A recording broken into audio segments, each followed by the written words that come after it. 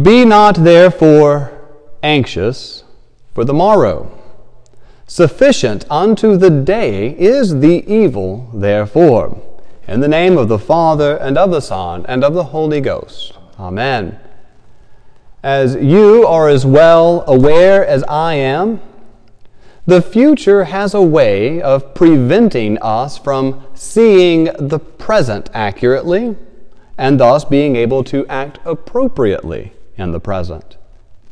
It can both prevent us from seeing the truth, as well as keep us from living the truth. Some try to use an overly positive view of the future to mask what's going on in the present. For instance, the wife might say, "My husband will be better tomorrow even though he beats me today." Or the alcoholic might say, "Tomorrow I will stop drinking. Today isn't who I really am." Heck, growing up, I remember one of our popular cartoons distinctly having a character who said, "I will gladly pay you on Tuesday for a hamburger today." He wasn't going to pay. He wasn't going to become the kind of person who would pay, even if he could. But using that future positive picture, he can mask the present. Similarly, an overly negative view of the future, which we are prone to give into, can likewise prevent us from doing what needs to be done today.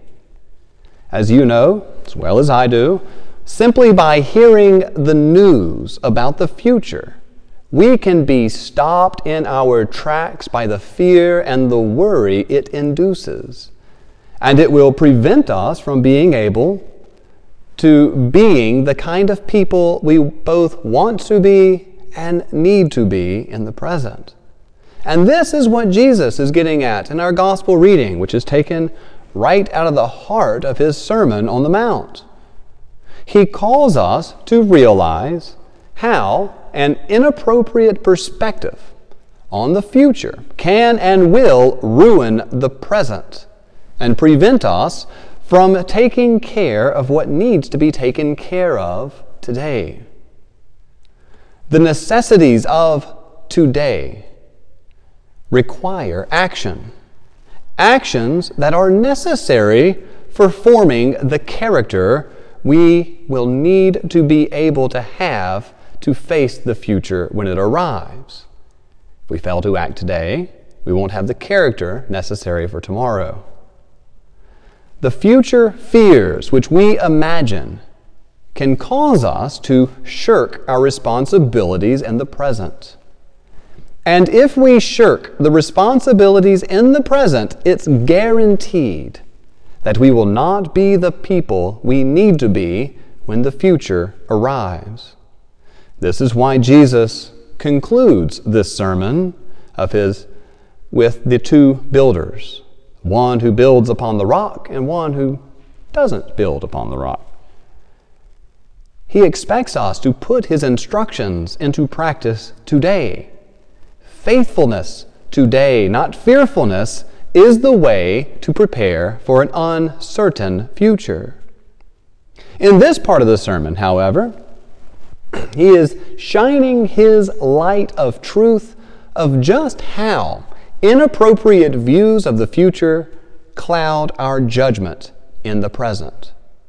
We know that we are presently called to love God and our neighbor, but worry about being enough and having enough in the future can quickly lead us to start making excuses to both God and our neighbor as we purposefully withhold the acts of love that we owe them today. Throughout this sermon of Jesus's, for the record, it only takes about 15 minutes to read from beginning to end. I tested it out this week just to make sure. Throughout this sermon, Jesus teaches that we have to deal with our anger and resentment today if we do not want to find ourselves in hell tomorrow.